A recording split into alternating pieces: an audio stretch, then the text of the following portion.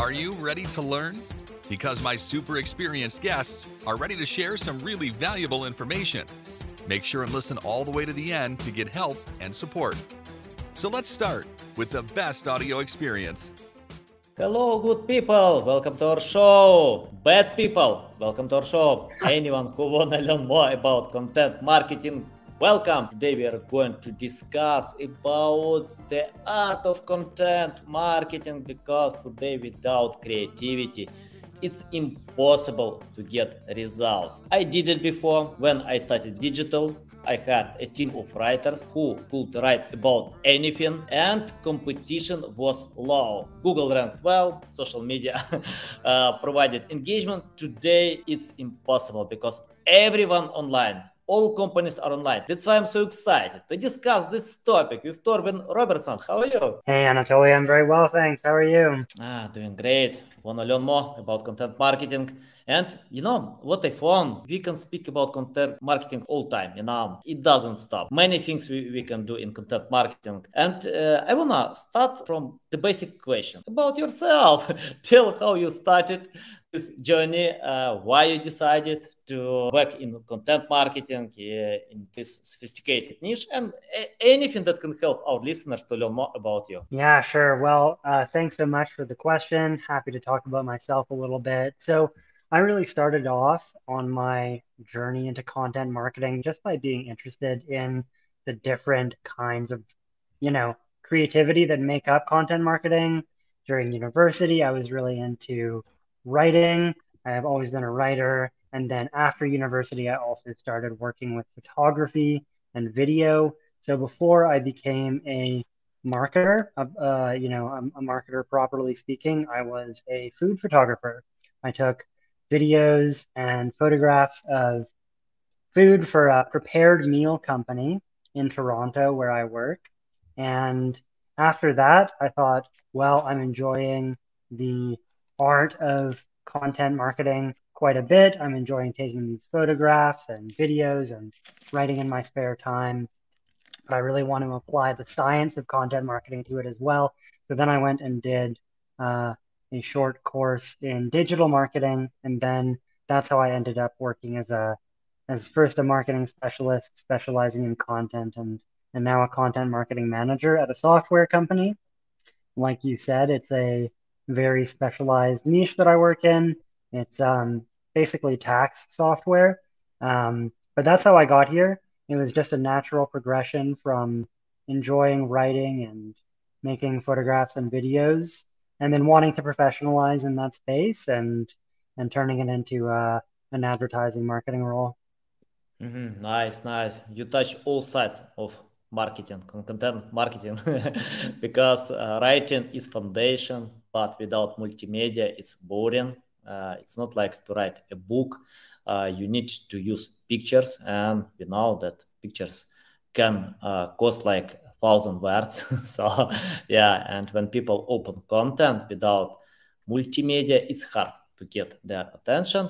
And I want to ask from the first question about writing. You mentioned that you started with this background, and for me, it's the most important element in content creation, because you can neglect many things like Wikipedia can do, but it's important to have the best quality text. Investopedia, many other great websites. So if you ask me if I have limited budget, I will use all budget to write great text, especially today when we have AI. So and we need to be creative. Can you tell about your writing style? How you can learn about customers and create text that people wanna read until the end? Because we have this high bounce rate, and we need to retain their attention. Any tips about that? Yeah, that's a really good question. Obviously, yeah, bounce rates are high for any website, and especially when you have like a dry topic. For example, my employer, Car Data, we have a very specialized, very technical topic. It's vehicle reimbursement programs. So that's, tax-free programs for companies whose employees drive for work. So, okay, how do you write about that in a way that's engaging and gets people reading, gets people clicking, wanting to talk to you and talk to your sales reps, etc. For me, the first step was just to really invest in educational style content. So I think that, a lot of marketers have a habit of always wanting to pitch their product and not necessarily provide any extra value for their customers. But we kind of decided to take a different approach where we thought, okay, we will basically, not necessarily give away the secrets, but we will empower people to make lots of decisions and to think critically about their own vehicle programs, whether they go with car data or not. So we want to actually serve the people who would benefit from our products. And in that respect, we just decided to create like high value educational content about the problem space, because that's how we see it. We don't see it as just our products. We see it as their problems, and we're really trying to solve for them. So just delivering like super high value content that allows businesses and administrators in businesses to make intelligent decisions about their own tax programs, their vehicle reimbursement programs. That's how we started out. And then the second thing that we decided to do was take an approach where we had a high degree of completeness on a given topic. So for whatever topic we choose to write about, and like every company, there are maybe 6 or 7 core topics that we're always interested in writing about.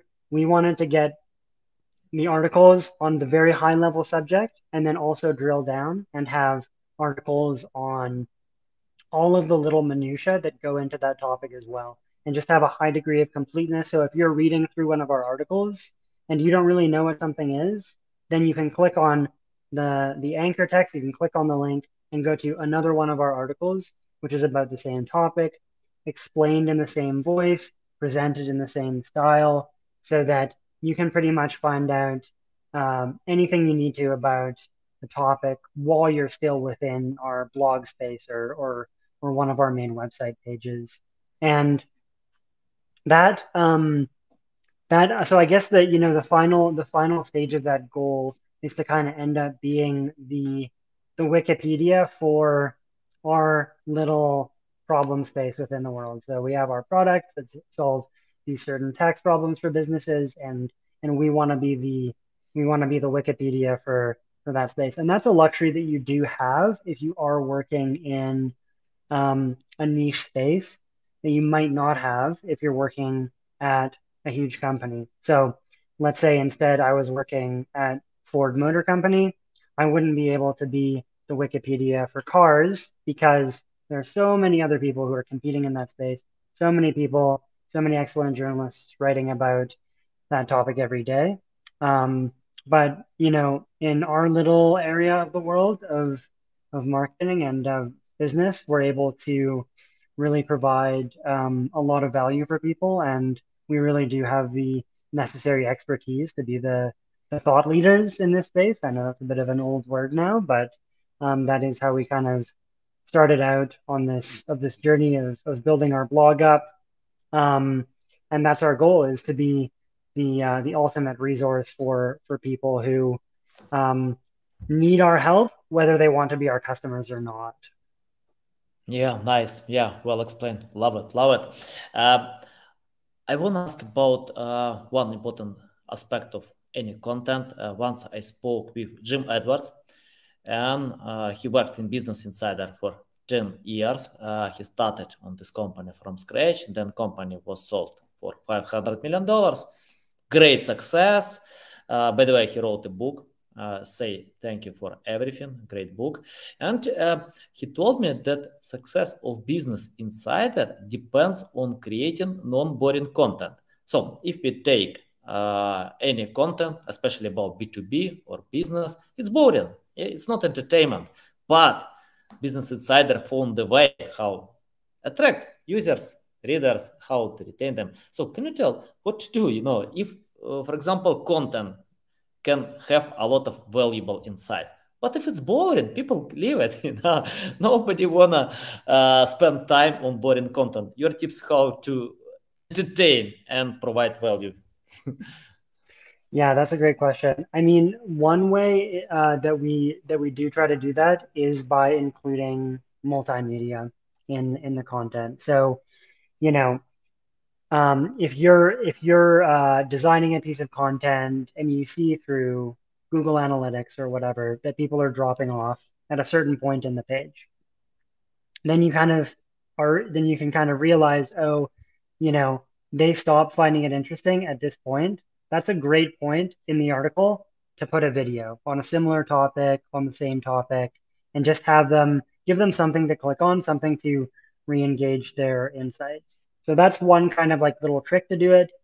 But then in terms of just like text design, one thing that I've noticed that is working for us is when you set off to write the article, doing research on the people who you think are going to be reading the article can really help to make the article feel like something that they would experience in their own community. So, for example, and this wasn't something that I asked for, but I have this great writer who writes for me, and he returned these articles to me. We were writing about different states.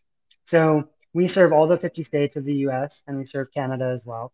And uh, one of my writers came back with these articles where, he was talking very specifically about the different things that drivers and administrators would experience in these states. So he learned, for example, there's a nickname for every US state, and then there's also a term for the people who live in every US state.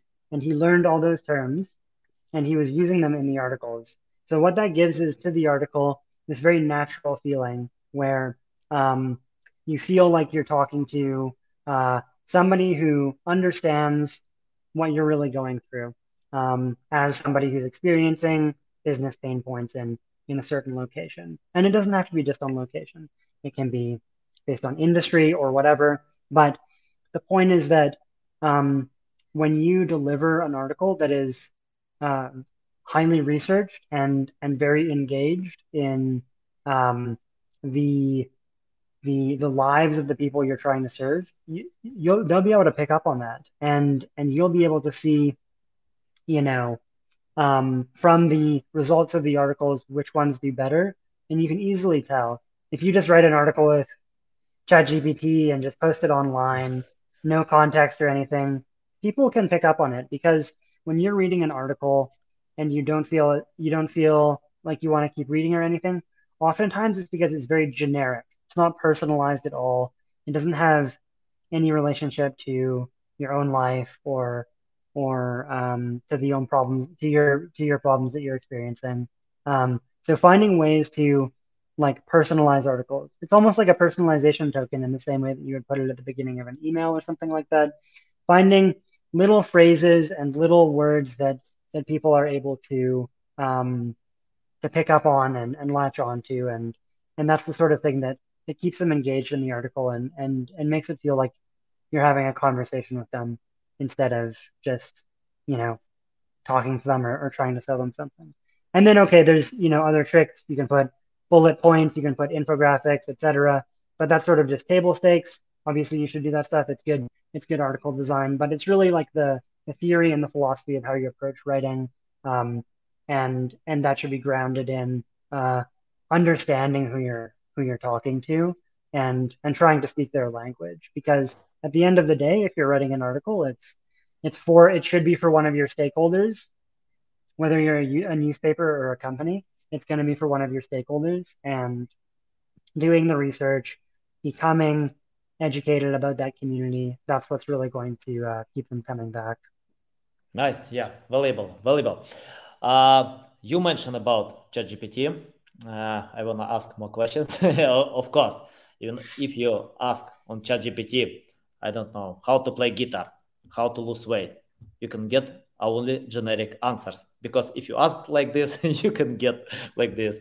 Now, yeah, I completely agree. But I love ChatGPT. I use a lot, and we got mentions on CNN, Business Insider, other publications because of editing on ChatGPT.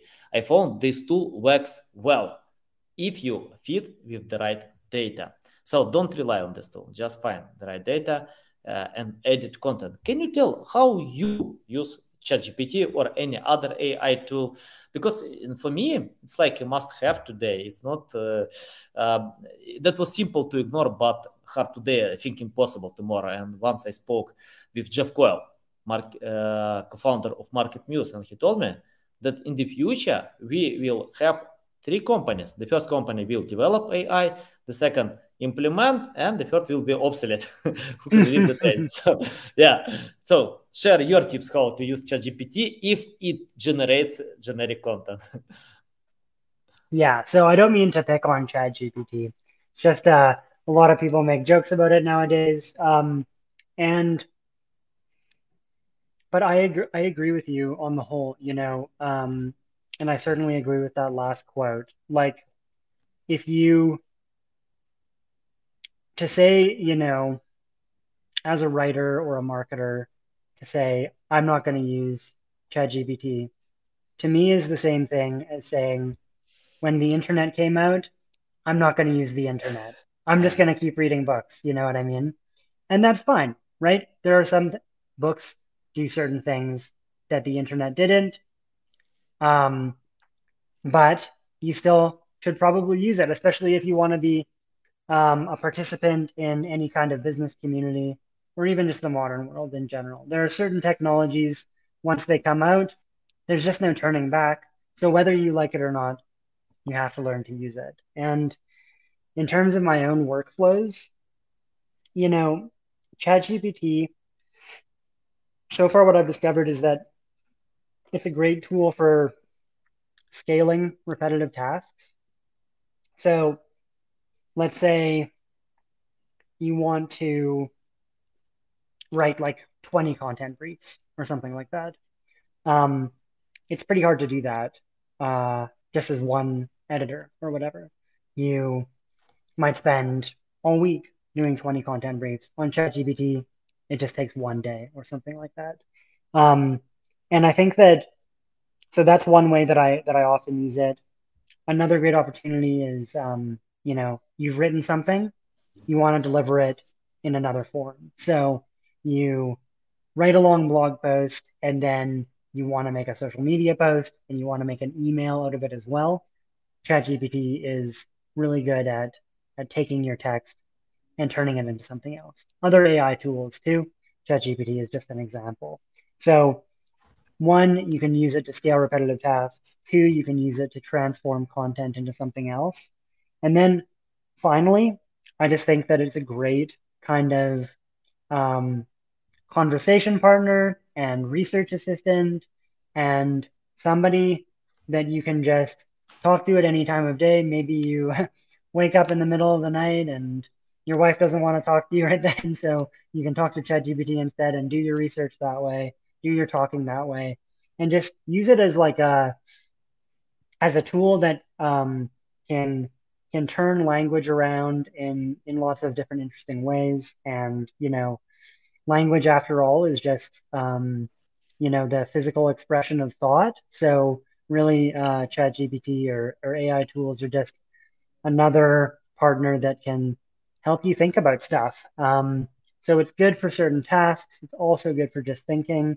I think that the more it evolves, the more that AI evolves in general, the less easily we're going to be able to even define what it does, because nowadays nobody on a podcast would say, what do you use the internet for? You know what I mean? Nobody would ask, what do you do on the internet? Because now it's everything. You do everything. And artificial intelligence will be that in the future. We will live our lives through it. We'll conduct business through it in the way that currently we conduct our business and our lives through the internet. And I think it's, I think a lot of writers feel uncomfortable with ChatGPT, especially if you're a freelance writer. And you're thinking, is this going to replace me? Are content marketing managers only going to use AI tools instead of freelance writers now? And I think that the answer is definitely not. I think that as long as editors have the budget to hire real human writers, they'll keep hiring them because there's so much work to be done. There's enough for ChatGPT and for real people to do altogether. However, that doesn't mean that that doesn't mean that writers should disdain AI writing tools or be afraid of them. I think that whether you're a freelance writer, whether you're a marketing manager, whatever, you should get in there. You should try it. You should figure out how can I use this, because the ways that I use it are maybe specific to what I like to do. I do creative writing on the side, and sometimes I'll use it to make an outline for a short story, for example. That's just how I prefer to use it. And depending on what you do in your daily life, you might find a bunch of other ways to learn how to use it. But the only way you're going to find that stuff is by getting in there and using it. And the first step to that is just not being afraid of it. Because whether for better or for worse, it's inevitable and it's here to stay. And everyone from business owners to freelance writers should definitely take the time to figure out how does this affect my workflow and what I'm able to produce. Yeah, I couldn't agree more. I think I think ChatGPT or any AI tool, will replace human being who have time to complain about that. So if writers can complain that this tool will replace them, it will. But when I speak with experts, I see all these people are excited about this tool. They think, wow, this tool can help me to increase productivity, results, to create high quality content. I spoke with many great writers, and many of them can write much better than ChatGPT, much better. But even these experts can use ChatGPT to create ideas, headlines, many things you can do with ChatGPT. I'm a terrible writer. I can use ChatGPT a lot. And I know this tool can write much better than I can. That's why I can use a lot more than great writers. But anyway, this tool can help anyone who wants to create high quality content. Yeah. Absolutely. Yeah, I want to ask you about your methods to find the right ideas or to create content plan. Because I usually see when companies chase high volume, they think, okay, high volume topics, I want to take them, but it's hard. You need to compete with many other companies, including Wikipedia, many other big websites. The second, it doesn't mean that you can sell by having these keywords. And for example, I spoke with a webmaster who lost 400,000 traffic. A lot of traffic. It's hard to get 400,000 traffic, but that was interesting because he didn't lose any sales. So he had a lot of traffic. Google dropped ranking positions, but sales are the same because he created traffic that doesn't help sales funnel, buying persona. So can you tell what to do, how to find the right topics will sell and less competitive than high volume? Yeah, I mean those are the real hard problems, you know what I mean? And that's it's hard for me to high volume isn't bad for everyone because you might have a high volume product, right? If you are selling soft drinks, if you're selling pop, a lot of people could buy it, right? So then you can employ a high volume content strategy. But I agree with you, and I relate to that experience that you were just describing, where you see an opportunity, you see a keyword with a low keyword difficulty and lots of traffic, and you think this is kind of within my sphere of expertise. My company kind of does this a little bit. Why don't I write about that? You write about it, and I've had experiences where, a similar thing. You get 2 million impressions, you get 100,000 more clicks, and it doesn't change your sales figures at all. So you think, what was the point, right? You look at your Google Search Console and the lines just go straight up and then you plateau and you stay high and it just doesn't change your sales. And you think, what the heck is going on? So I mean, the ways to get around that are to, I guess, assess the potential reach of your actual product. So like I said, if you're selling pop, if you want to compete with Coca-Cola, maybe you should write a blog with all of the facts about pop that you want your audience to know, and maybe the keyword difficulties are high. Maybe it's 50, 70, but over time, what'll end up happening is if you write that blog for 5 years, then eventually you'll start to rank.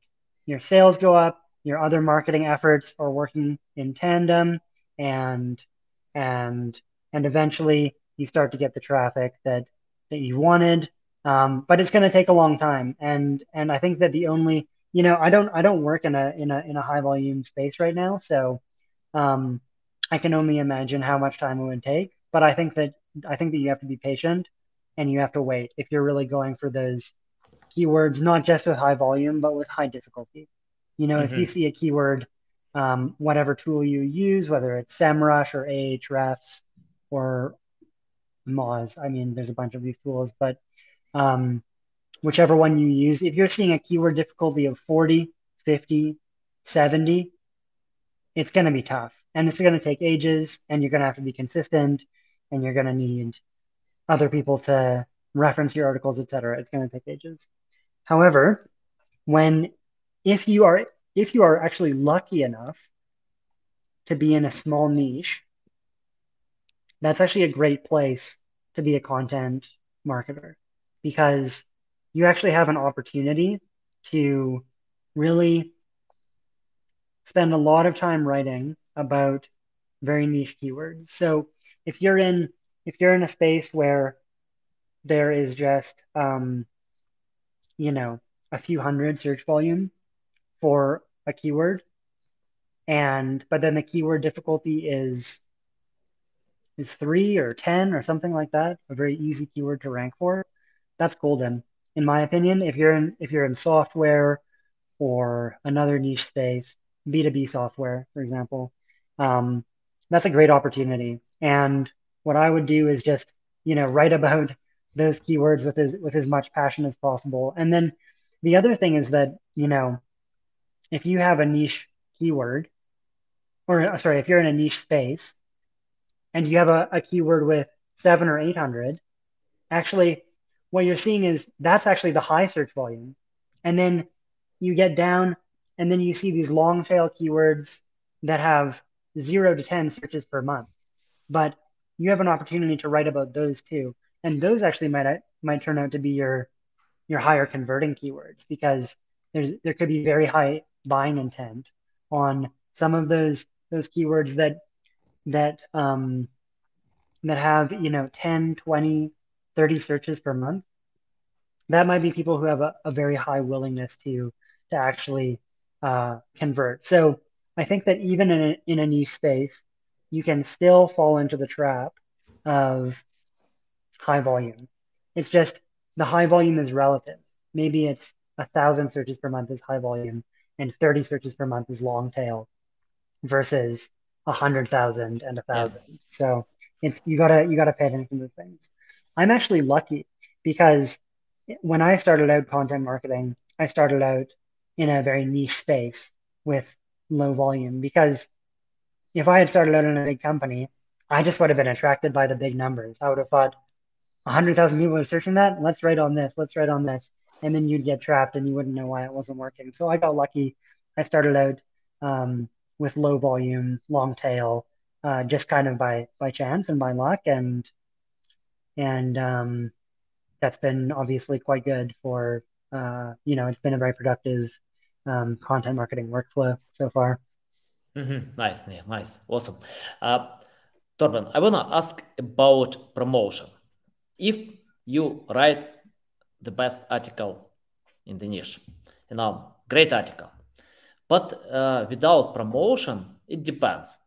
Big brands like Forbes, popular websites, most of these websites don't need marketing promotion because their audience can do it. If they share article, they have loyal audience who can read, share, even to create links, and it works well. That's why Forbes, big websites never use link building.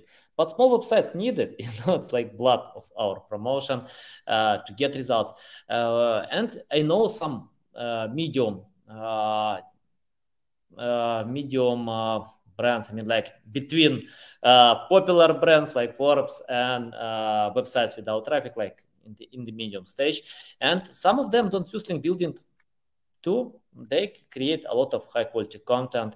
Some content can bring results, some content don't. It's part of the game. And I see different opinions. The last time Google, not the last time, all the time, Google tells we don't need link building, just create high quality content. But sometimes you create this content without ranking, it's hard, it's painful. So your tips, what to do? Do we need link building? Because right now we have, I think like it's decreasing the impact of link building, of links. And I can feel like Google is taking approach from TikTok, where you only valuable, interesting content, entertainment content, and TikTok can rank this content. So your tips about link building? Yeah, so I'm not the best person to advise anyone on link building because I actually haven't gone with that strategy. And I think that it's because of when I got into content marketing. I think that it was a lot bigger before I was a content marketer, frankly. And so I've tried a few times to investigate it and figure out, what would be a good strategy that would work for car data. And in the end, every time I've sort of gone down that road and investigated it and tried to figure it out, and then I've decided not to, or decided to wait. And then at the same time as we were doing that, what started happening was that the blog we were building started to rank organically. So I just thought, I'm just going to spend time creating high quality content. And I guess I'll leave it up to Google, and I'll leave it up to our users and our website visitors to decide what works. That doesn't mean we're not promoting content though. We promote it on social media. That's a big one for us. And we promote it by email. So we are intentionally driving traffic to the content through other audiences. It just hasn't been through other people's blogs and websites through traditional link building. What I would have liked to have done, and what I would like to continue investigating in the future is, if you have partners in your space, other businesses that you work with, people you trust, people whose websites are equally high quality to yours, if you can investigate some way of kind of building up content together, you're writing on similar topics, you can refer to each other's content as authoritative. That could be a good way, and that's something that I'd be interested in investigating in the future. Is you meet another content marketer, or you have a business partner or something like that. Can you work together to build up content in tandem? And then, I mean, that would be interesting to me. Aside from that, we continue to promote content like on social media, by email, etc. And then, obviously, I think that the most links going to my website are from within the website, right? So I'm a big fan of, like I was describing this before, just building up your internal linking abilities so that once people finally do find your site, then they stay there for a long time. But in terms of traditional off-page strategies, I am not the best advisor because I actually don't have a ton of experience with that. Yeah, got it. That's okay. If it works, why not? And because I know some big brands, websites that have 1 million traffic, and they never use link building. I ask a few times, oh, what kind of link building do you have? We have no any link building, no common reply. So it's okay. Okay, I wanna ask about your experience. What I found in my company, we get high results with clients who understand SEO. So if they understand, then we can cooperate like a cohesive team. We know why we need to create high quality content, what kind of content to create, why it's more important to get traffic value than to get more traffic. Many different insights. If my clients don't understand, I usually tell them, take my course, learn from Lily Ray, Jeff Coyle, Mike Phillips, Chelsea Alvis. Go to YouTube, go to Google, find a bunch of free resources. Just learn, get the basic. If you know the basic, you can get great results with me, with someone else, but you know how it works. Let's imagine if you started today from scratch without any experience, knowledge, skills. It's your first day in content marketing. You didn't write anywhere. You didn't shoot any photos, pictures. Forget about this experience. It's your first day. What will you do today if you started from scratch? That's a great question. I've never thought about that actually. I guess I would, you know what I would do? I think that I would try to listen to my personas. I think that I would try to call a customer or listen to a sales call or something like that, and try to start with how the customers think about the product space that you're trying to sell. So first day on the job, I would listen to sales calls and I would talk to customers, because actually all the keyword research and everything that we do in the end is just kind of a surrogate for how our customers and prospects are thinking and talking about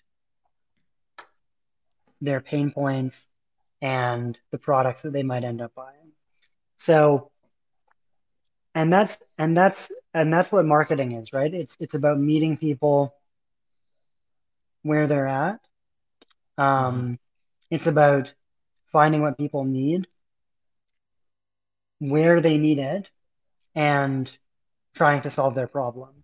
So, there's a million different technical things to SEO that you can learn, and all of that stuff is important, but none of that stuff will get you anywhere if you don't understand who you're selling to, what you're selling, and why you're selling it. Because that's what it is at the end of the day. SEO is just one way of getting your product to the people who need it, where they need it, and when they need it. Yeah. Nice. I think, the era of lazy marketers is that now. So if you don't learn about your customers, you can't get results. I remember when I didn't care about customers. I cared only about algorithms. I didn't learn about how to satisfy their intent because competition was low. I knew how algorithm work. Today, I have no idea how it works, because it's complicated machine, And if someone can tell you that someone knows, I don't know. It's lie, because Yeah. even people on Google don't Yeah. know how it works because it's AI. And I have my final question Hmm. about the future.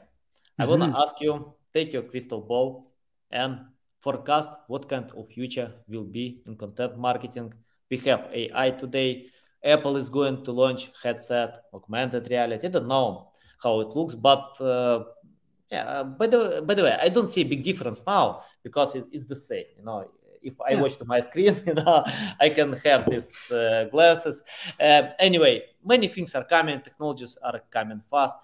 Your prediction about the future and how we can adapt to this possible future. Yeah. It's a great question. And I think that marketers have a tendency to worry about the future because we kind of think a little bit in silos. One person thinks I'm a product marketer, another person thinks I'm a search engine marketer, um, another person thinks I'm a PPC specialist, etc. And I would encourage people to stop worrying about the future. Obviously, you can if you want to, but I think that what we're going to see is more and more content, every day more content, um, higher volumes, faster pace.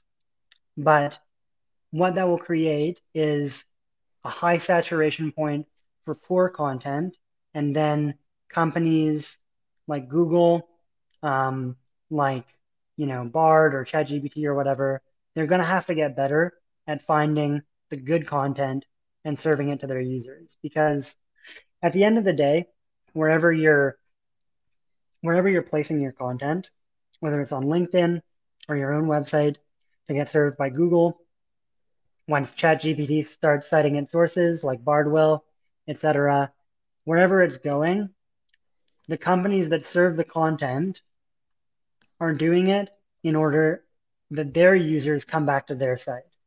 Google provides content so that people keep using Google, etc. So what these companies will get better at doing, this is my prediction, is filtering out the bad content and serving the good stuff. So I think that, like you said, the era of the lazy marketer is gone. You Yeah, can't just pump out junk content anymore. And AI is attractive because you think, oh, I can scale everything now. I can write 100 blog posts today and publish them all. But that strategy in the future will not get us anywhere because soon we'll be able to make AI movies, that look just like real films. And what's going to happen is the internet is going to be completely full of questionable content. And as a marketer and as a creative, you're going to have to not create more, but create better. And the onus is going to be on you um, to spend way more time working on one little piece of content than to spend that same time creating 20, 30 pieces of content.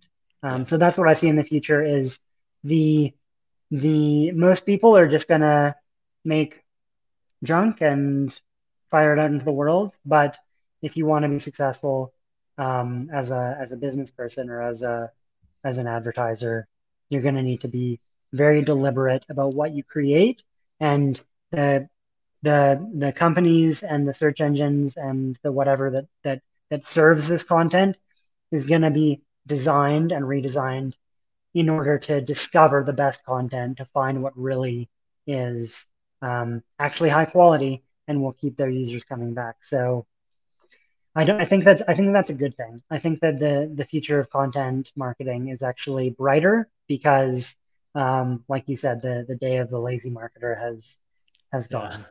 yeah. I think, yeah, I couldn't agree more. Less but quality is key. It's hard. It's hard to create a lot of content.